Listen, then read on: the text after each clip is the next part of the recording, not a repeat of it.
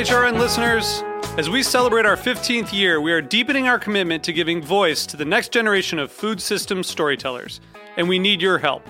Our internship and fellowship programs help activate new possibilities for underrepresented and underestimated young people through experiential journalism, audio engineering, and production training.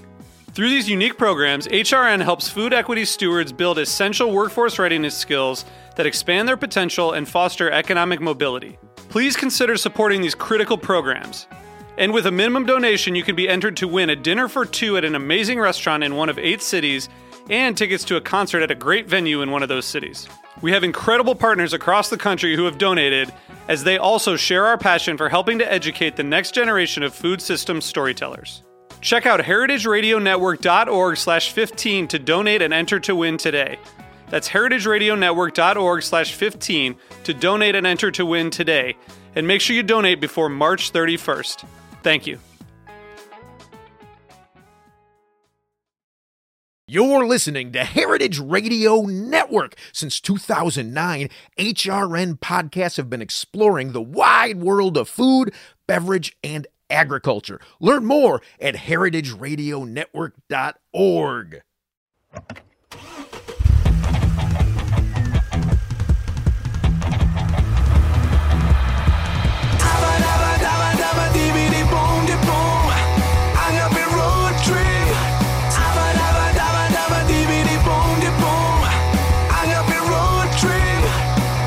I'm Lou Bank. I am Chad Berivan. And I'm Dan Saladino. And this is Agave Road Trip, the critically acclaimed award-winning podcast that helps Green Gags bartenders better understand agave spirits, and rural Mexico. And today we are on the road. So finally... We kidnapped Dan Saladino. We stole him from the BBC.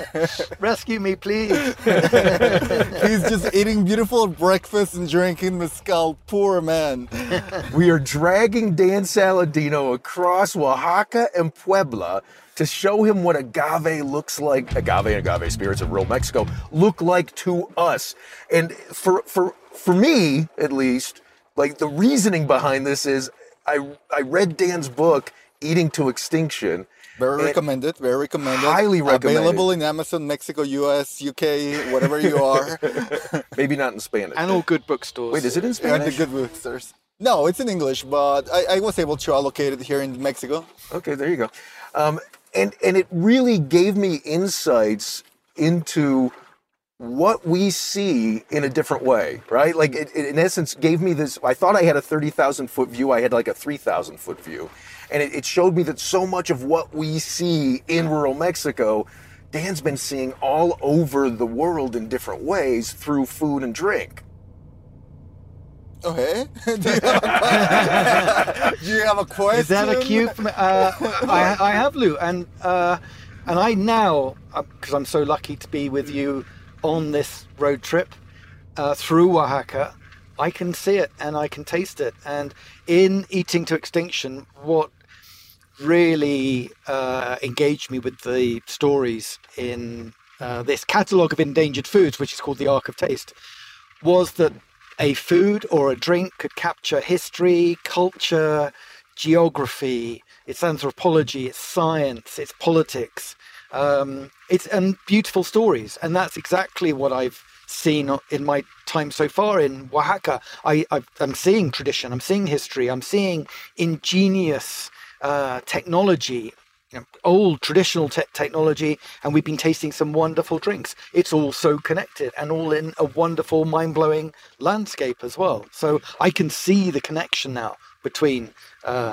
agave spirits, the making of, and all of those other stories in Eating to Extinction. Awesome. So I want to talk very specifically about one of those pieces of technology that we saw yesterday visiting Lalo Angeles, Eduardo Angeles from La Locura in Santa Catarina, Minas. I want to talk very specifically about those water capture systems, those reservoirs that he's building.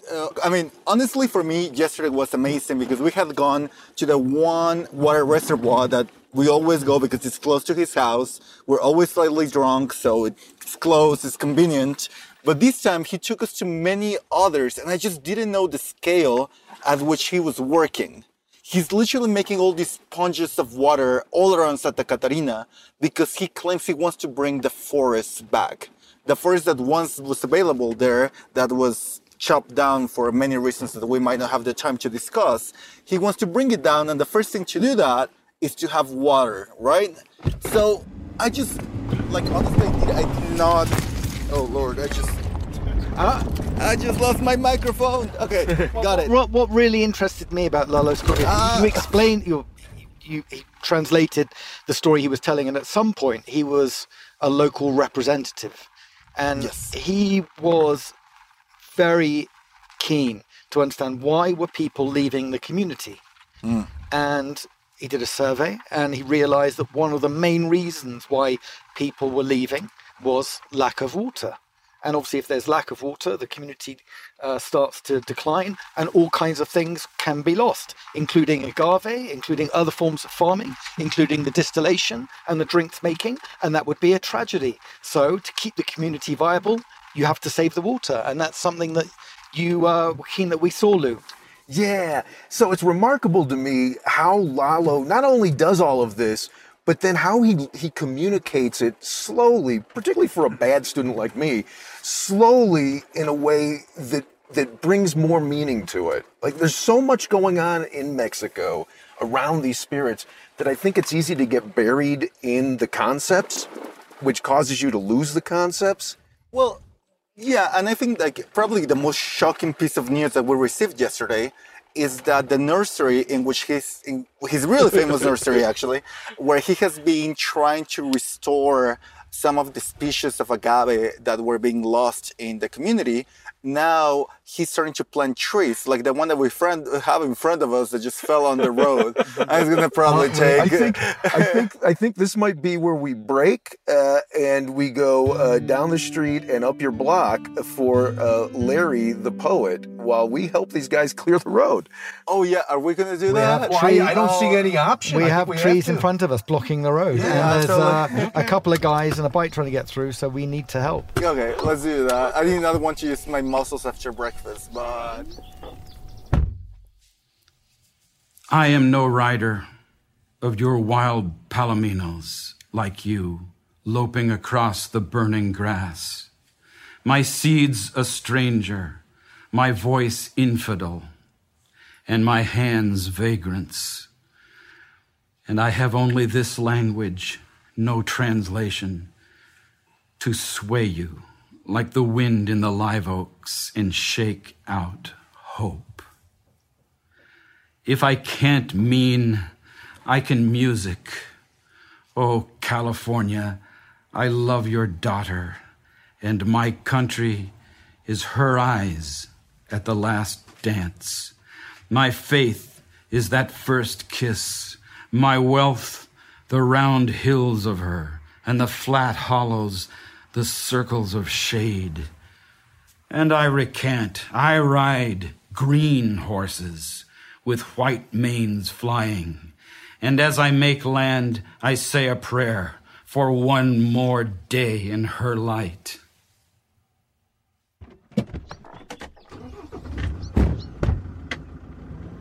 Thank you for that intermission, Larry Beckett the poet. and my hands smell amazing, by the way. Oof, we were just moving this pine tree in the middle of the road, and yeah, it was Well, we weren't hard moving work. it into the middle of the road. We were moving it out of the road with the men who were doing the really hard work. Yeah. Lou was getting really dangerously close to the machetes. I had to pull him away, save his life a few times. He's not grateful enough, but yeah. But you know, it makes me think about the reason that Lalo is making those water reservoirs, which is for more trees, right? Yes. Yeah. Yes, and that was extremely interesting when we went to his nursery this time, because he's not just planting any trees, right? Because we've heard about horror stories of reforestation 1,000 times. Somebody that's not from a community gets there, wants to plant a bunch of trees, turns out the trees will not survive, and they're useless from the people there. And what was that tree you showed me inside the nursery, Chava? That's a huizache. So a huizache is a very characteristic tree from this, well, I will say that it grows very much in many of the areas of Mexico that I visited, probably from the center to the south, and it's a very resilient guy. It grows fairly fast, doesn't need a lot of water, and can survive some of the extreme conditions that climate change are bringing into Santa Catarina Minas. And most importantly, the wood can be used for cooking agave and giving amazing flavors to It it. looks so spectacular, beautiful, because it had this trunk. That was, Oh no, you're talking about the pochote. It's 'cause that's there the are- one I had in mind. Yeah, no, I showed you the punk tree. Yeah. Yeah, no, that's the pochote. I think it's even like connected to some ceremonial stuff. And it was, could you describe it? Because it was gorgeous. Well, I think your description was the best because you said it was like some kind of heavy metal jewelry, a trunk that was just covered in these thorns, these spiky, structures. But at the same time, even though I guess it's designed or evolved to be in the desert conditions or arid conditions and protecting itself from all kinds of predators, it was still beautiful, spectacular. Yes, if I had enough money, I would only be surrounded by pochote. It's actually one of my most precious possessions. Those guys, when they go to seed, they make some sort of like very soft cotton that almost feels like silk. And I was once able to buy a pillow that was 100% just made out of that fiber. And it is breathtaking. And to think that, I guess most of the landscape around us when we were at the distillery, it was pretty barren. I mean, we've been surrounded on this trip by mountains, high altitude forest, thick with trees, and in that part of Oaxaca where we were, there wasn't much left. No, and I think that is why these projects that Lalo is doing are so critical for the survival of that area. And I love that we're doing the whole episode. Lou has not talked because we are very lost. It's kind of lost. It's not very when you lost. started to follow This is good, right? The turn makes it. The turn makes it. So I'm curious what that tree is like. What the tree is used for? the pochote. Yeah. Honestly, I mean, it's beautiful. It looks like, the stem of a rose blown up 1,000,000 times. That's a good way of putting it. I'm not sure which are the services that it gives to the ecosystem. The one thing that I know, and that's why a lot of people in Oaxaca, including myself, are obsessed with it, is because you remember Francisco Toledo, he passed away, I believe, this year. And he loved those trees, and he will plant them in a lot of the projects that he will do. So I know that if there's a pochote, it's very likely that there's good art around it. Well, which again, I think speaks to that mindset of not what's most efficient, only grow the trees that you absolutely need, right? But the trees that maybe add something that's a little more amorphous to what you're doing. And what was also really impressive is Lalo had such an intimate connection with the land around him, where the agave was growing, obviously the home of the still as well, but such an intimate knowledge that he knew the movement of the water through the landscape. So he was in the process of creating a structure that would collect the water. He knew exactly where the water would run and where you could collect it. Wasn't that amazing? Like, honestly, I mean, he showed us a bunch of amazing stuff, but the fact that he knew exactly where to make a stone wall to direct water to a reservoir, I don't think neither of us could have been able to suspect that, not in a million years. So then let's talk about that, right? He's directed. Wait, but before we talk about that, let me ask some gentle person from this town for directions, because otherwise we're going to be running in circles for the next hour. Roadblock by Chava. Roadblock by Chava. If you want to smell like a man who cuts wood, Roadblock by Chava. Chava. Roadblock. The fresh, fragrant pine notes of a Oaxacan forest. Roadblock. Chava. Roadblock by Chava. My hands smell amazing, by the way. You don't put it on your neck, you put it on your hands. Roadblock by Chava. Available at fine stores around you or at chavachava.com. So I want to talk about how he had mentioned, and I'm going to look for some support from you guys because I wasn't paying as much attention to it, but how he was talking about they were digging out the mud at the bottom of that reservoir to both make the reservoir deeper on the one hand, but also on the other hand, in order to utilize that mud in growing things because it's supposed to be the best soil for that.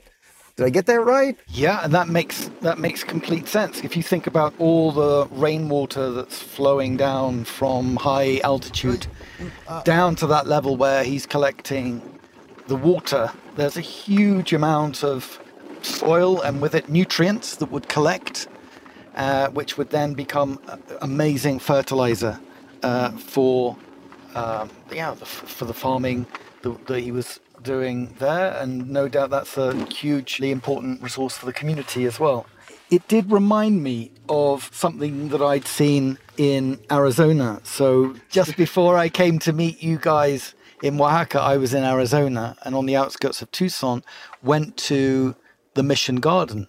And there they were having, this was on Earth Day, and there they were showing off and telling the story of this narrow channel that they'd created in the garden that replicates a very ancient system of channeling water from springs or aquifers or rivers to areas where people could farm. What's fascinating is that archaeologists in the desert have found the remains of these narrow channels called acequila, I think they're called. And the other next generation of this technology arrives with the Spanish. One of the experts who was just telling this story had grown up in Sonora. He was saying that his childhood memory was playing in these narrow water channels that irrigated the fields in his community. The system was that you would maintain a section of the channel for the section that irrigated your fields, and each year the community would get together and they would have to dig out this channel with the sediment that collected. And this was backbreaking work because this is heavy, muddy water that you would have to get down into the channel and then remove and put over to the side. But then his mum would tell him, go to the mud pile and bring some back, because this is the fertilizer we need to grow some of the herbs, the plants around the house. So I guess what Lalo's doing on a big scale is exactly what this ancient system was. And the system that the Spanish introduced, had it been inspired or was a development on something the Romans had developed and then the Arabs. So this is really ancient technology and part of a big system of water, of fertilizer, and a way of life that revolves around water. And without water, nothing can happen. Right. And all of that to me also speaks to this concept that the things they do in these communities, and it's that broken record message of ours, but the things that they do in these communities that are so fascinating are things that we've been doing as a species for thousands of years. And they're continuing to do it. And we're just now starting to turn back on a larger scale towards those ways. Yeah, so that system, I think there were two terms. So this guy who'd grown up in Sonora called it sequia, and then the Spanish called it acequia. But this ingenious, as you say, these ingenious ways in which people have not only channeled water, but made really efficient use of water. And here we are in the 21st century, and we're scratching our heads thinking, how are we going to survive and grow food in a era in which water is a really big problem? And so maybe looking back at some of these systems, and no doubt having the skills that people like Lalo have of reading the landscape, where does water flow, where can it gather, where can we collect it, and then having the plants that can make most efficient use of water, including agave, as well as some of the other plants that I saw in Arizona, tepary beans. So we need to not just be thinking about the technology, but also the biodiversity that works well with less water. Cool. I love that. I love that as a conclusion. Chava? Well, no, I just want to say that my favorite part of it was the love in Lalo's eyes when he picked up that soil and showed it to us, and he made us touch it and feel it and rub it against our faces. I thought he was going to taste it. Yeah, right. Right. It was such care and such love for a piece of mud. But here we are so disconnected. Yes. Most of us are so disconnected from to actually be there and look at the water and think this is life, and that soil is fertilizer, that's food. I think that's our conclusion. We just needed that last little push, and then we are extremely honored to have you here. Honestly, we don't deserve your presence, and it's great to be on an agave road trip and in agave road trip and moving a roadblock that prevented an agave road trip. Cool. Well, that's a wrap for this issue, and we'll catch up with you guys next episode. Adios. This has been Agave Road Trip, the podcast that helps gringo bartenders learn about agave spirits. Your hosts are Lou Bank and Chava Periban. Sound engineering by Roy Sierra. Theme song performed by Gabriel Oliveira and Mark Rico. Sign up to become a road tripper and listen to more episodes at agaveroadtrip.com. If you enjoyed this podcast, please let us know. And if you hated it, recommend it to your enemies. You can also find us on Facebook and Instagram. Lou is in charge of our social media, so if he happens to sound like an old man, forgive him. He is one. Agave Road Trip is a production of 10 Angry Pitbulls, Inc.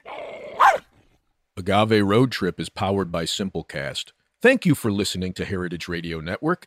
Heritage Radio Network is food radio supported by you. For our freshest content, subscribe to our newsletter. To subscribe to the Heritage Radio Network newsletter, enter your email at the bottom of our website, heritageradionetwork.org. Connect with Heritage Radio Network on Instagram and Twitter at heritage_radio. You can also find Heritage Radio Network at facebook.com/Heritage Radio Network. Heritage Radio Network is a nonprofit organization driving conversations to make the world a better, fairer, more delicious place. Heritage Radio Network couldn't do that without support from listeners like you. Become a part of the food world's most innovative community today. Subscribe to the shows you like, tell your friends, and please join the Heritage Radio Network family by becoming a member. To become a member of the Heritage Radio Network, click on the beating heart at the top right of our homepage. Heritage Radio Network can become addictive. Programming you hear on Heritage Radio Network can drive you to eat, drink, and listen to more programming on Heritage Radio Network. If it drives you to drink, please do not drink and drive. Drink responsibly, eat responsibly too, and listen to Heritage Radio Network responsibly. To listen to Heritage Radio Network responsibly, wear protective earbuds. While wearing protective earbuds, do not drive or walk. Sit in a comfortable chair. If that comfortable chair has a hard seat, please remember to get up and stretch every 30 minutes. If you get up and stretch every 30 minutes, do not stretch beyond your abilities. Stay within your defined stretching capacity and consult a doctor who specializes in stretching. If you do not have a doctor, listen to all the shows on the Heritage Radio Network. There has to be at least one doctor among the Heritage Radio Network podcast hosts. Thanks for listening.